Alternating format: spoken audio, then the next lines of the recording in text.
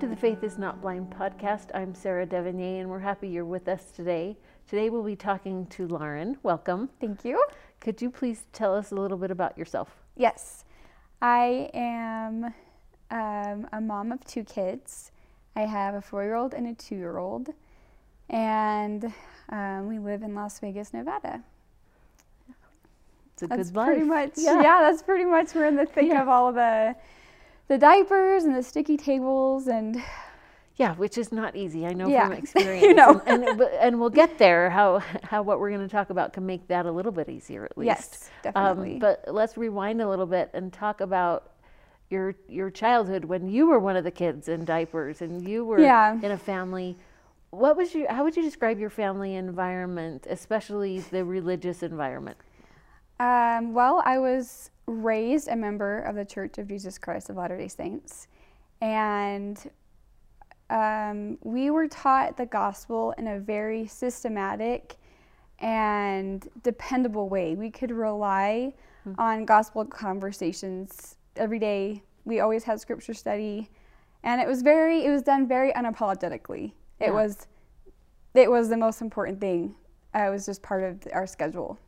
And did that appeal to you? Did you like it? How did you respond to that? Well, I always felt really good about it. Yeah. I was the oldest of 5 kids, and I thoroughly loved it. I know that sometimes isn't the case for every child who grows up in the church, but it always just felt right to me, and I really enjoyed having gospel conversations with my parents, and that was one of my favorite things. It still is my favorite thing to do. Yeah. So a lot of people may not have that as part of the core of their family. It may be uncomfortable or something they feel like is forced. What do you think your parents did to make it so natural and appealing to you? I think that it was a good combination. I think that they believed it, and so it didn't seem like they were trying to make it happen. They just believed it so much that... Yeah, so it wasn't forced. No, it wasn't forced. And I didn't ever get the impression that they were faking anything, if that makes sense, or trying to push it on me. And they just believed it so organically and in such a real way that... So the motivation wasn't just to do it to look good or to do it because they felt like they needed to be righteous. What did you feel like the motivation was? Well, my parents have very different conversion stories. And I think that their diversity kind of made it even more interesting because their testimony wasn't as cookie cutter. Yeah, it wasn't a one-size-fits-all testimony. They weren't the combination of my parents. Like my dad was a convert at 18, and he's the only member of his family. And then my mom was the youngest of 11 kids, and she grew up in the church, and for her, the gospel's like breathing. Yeah. And having those put together, it was fun. The gospel was so fun because even though it was so different, it came into their lives at different times. Yeah. They both were equal on how much it meant to them. And in that way, and the gospel and the truths of the gospel, they always felt good to me. Yeah. And so, sure, like we would get in arguments about when to have scripture study, or that was the family only thing you ever argued about was when to have scripture study. It was that idyllic. Yeah. Oh yes, never any fighting at family home evening, nothing like that. No, but it was important to them, and there was a lot of arguing, and it never really looked that peaceful. Sometimes it did, but most of the time it wasn't that easy, Can you remember in this sort of wonderful, diverse home that's still gospel-centered, do you remember a principle or a topic that especially appealed to you at a young age that you enjoyed and you internalized? Oh, that is a good question. I think probably my favorite gospel principle was where we came from. It always just felt so right to me. And I haven't really thought a lot about that specifically, but it's true. Like I would sometimes go proselyting as a little girl with pass-along cards Just around the to neighborhood. my neighbors And where were you living at the in time? Hermiston, Oregon. Oh, I bet they loved that. Oh yeah, well, I'm sure they weren't too bothered because I was just, I don't know, I think I was like probably 7, Yeah. maybe 6. And you just wanted to share the plan of salvation Yes, with everybody. that was the thing that I liked the most. I wanted people to know that their families could be together for eternity and that they came from somewhere else, that this wasn't it. So I guess the big picture of the gospel is what Yeah. I just really clung to and loved. Yeah. Yeah. And it would be nice if we could just end the interview now and say, and happily ever after. Yeah. But yeah. as you grew up and became a teenager, got older, was there a time when you had questions or experienced something different from what you expected it to continue like? Yeah, I didn't in my teenage years though. And sometimes I even wondered if I was living the gospel the right way because it seemed too easy. And then I started dating somebody in college who didn't believe that he didn't know if God was real or if the church was true.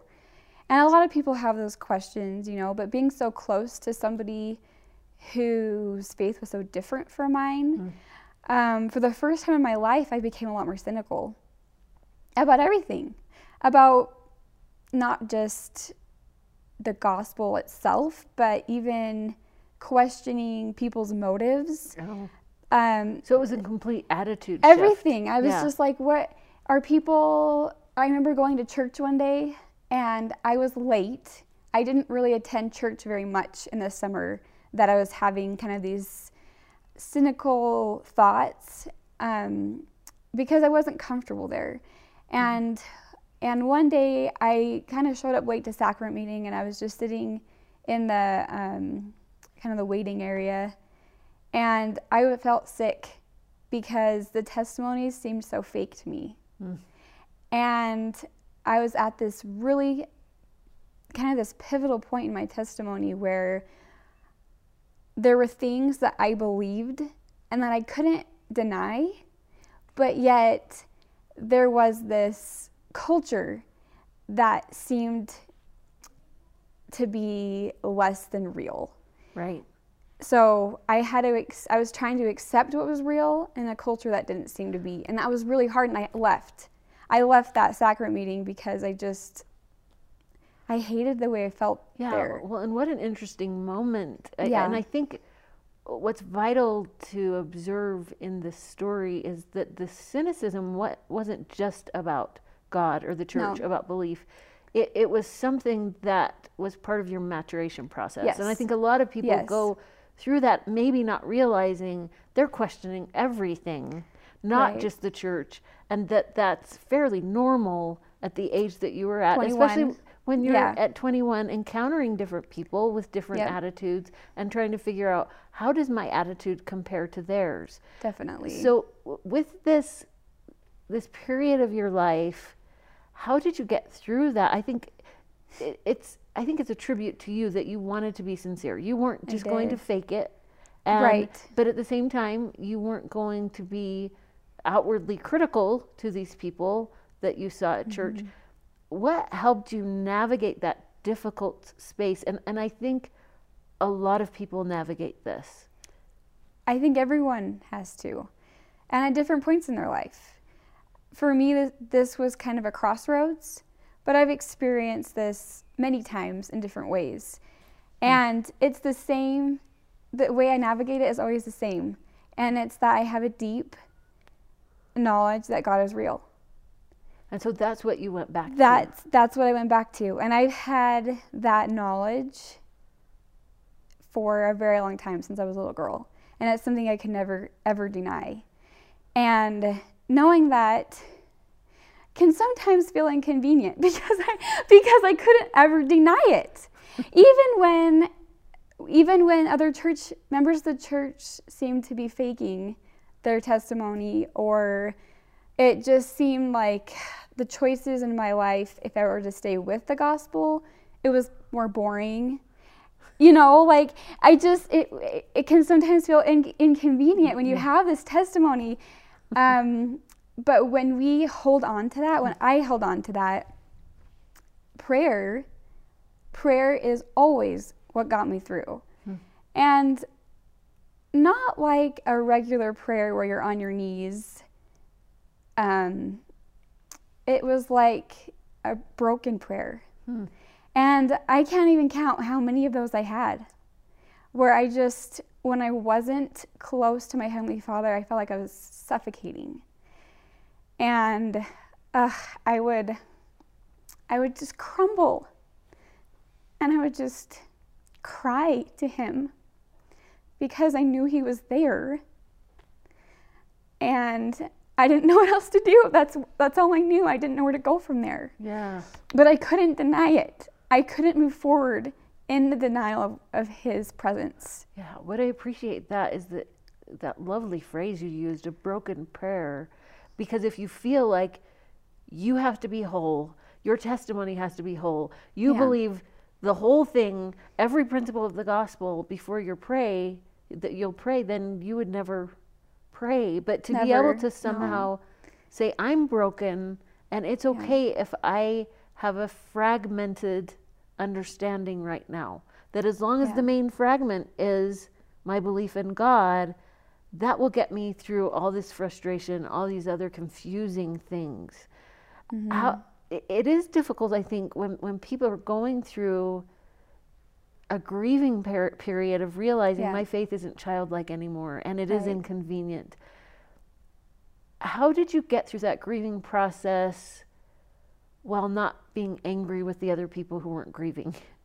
The people who seemed so complacent and so secure in their testimonies. And because I think that when your faith is maturing and growing, I think that can be really difficult to feel like other people don't get where I'm at. They don't understand how hard this is for me. How do you do that without judging them, without letting them decide whether you come to church or not? I love that question, because in the end, my relationship with God has nothing to do with anyone else. And that's the answer. That was the answer for me. It didn't have to do with who I was in a relationship with. It didn't have to do with my parents, and it didn't have to do with anybody at church anymore. Some people might be fake, some people aren't. It doesn't matter for me, because I had a relationship with God. And so everything that I need to progress, everything I need to view others in a Christ-like way, is dependent on my relationship with Him. And if I'm staying close to Him, then I'll know how to love others. And still be strong in my testimony, even if someone could really care less about my faith. But you care. I care, and that's everything to me. Well, and it sounds like it was good for you for it to be tested. When you weren't sure, there was a little bit of apathy, and it was tested, and you realized, I do care, and I can care more. Yes, so much. And I think of you as that little 7-year-old. Trotting along the Oregon streets, sharing pass-along cards. And what you loved, you said, was the plan, where you came from, not necessarily everybody else and where they're coming from, but where you came from. And I think the transition became looking at it as the plan of salvation and having that transform to, this is my plan of salvation. Right. And the Savior died for me. God is close to me, and that my plan can be my own, and that I will talk to Him about it, whether I'm broken or whether I'm whole, because I'm His, I belong to Him. Yes, exactly, I do. And He is there when I'm having the best of times, when my testimony is strong, when I'm making great choices, and He is there when I'm not. He's there in all of it. That's constant, because it's constant. His plan and your plan are the same. They're the plan. same. So let's go back to where we started with now you're teaching your own children about this plan and about God, Yeah. and it's sometimes messy and sometimes difficult. Oh, it's so messy. Literally and figuratively. Yes, very literally. Yeah. And it's easy, I think, to say, when you're having a conversation, I believe in God's plan for me. I believe in God's plan for my children. But when it's difficult to be a mom at home with these little children who make big messes, how does this knowledge help you then in the day-to-day moments when you're alone with them, when you're cleaning cereal out of somebody's hair, or mopping the floor for the third Yeah. time? How does that help then? Well, I have a purpose. My knowledge of my Heavenly Father and knowing who I am makes everything sacred. And I think that we have the gift of a testimony is being able to understand our daily actions in the plan. And so I think our Heavenly Father actually wants us to feel the sorrow of that frustration. I think that He wants us to I use broken a lot because I really can relate with that word. Yeah. But when I feel so angry and broken and just sick of the day-to-day life, I'm very strengthened in the knowledge that Christ was too. What made Him so perfect was that He allowed Himself to feel the greatest of sorrows that made Him so Christ-like and so perfect. Yeah. And so when I am feeling that way, I don't feel as alone as I could otherwise, because I know He's carrying me through it. So, yeah. And what a beautiful tribute to, I think, your parents and to your kids. Yes. That you found these sacred moments in the wholeness of brokenness. Right. That we can, if we're centered, if we're focused on a relationship with God, we can find that wholeness with Him. Yes, and it's so personal. Yeah. It's so personal because we experience things on an individual level. Yeah. And that's where we find our Savior, and that's where we find our testimony. Yeah. I remember a moment when I was at that crossroads, and I had this very distinct feeling that my choices had very little to do with just me. And it's this irony that our testimony is so amazingly individual, but our actions affect countless people. And the Spirit witnessed to me in kind of one of those broken prayers that I was a link. I couldn't just do whatever I wanted. And so now when I'm with my kids and I'm teaching them the gospel, I'm so grateful for that witness that I had, because I know that I'm fulfilling my promise to be a link. And being connecting people of faith is so important to me. Right. Yeah. Well, and using that courage to say, I may not have the strength right now, but I want to have it for my children, or I want to be linked to my parents. Yes. I love that. And again, it goes back to that plan that links us all together, of course. Yeah. Yeah. Thank you so much for sharing that. No problem.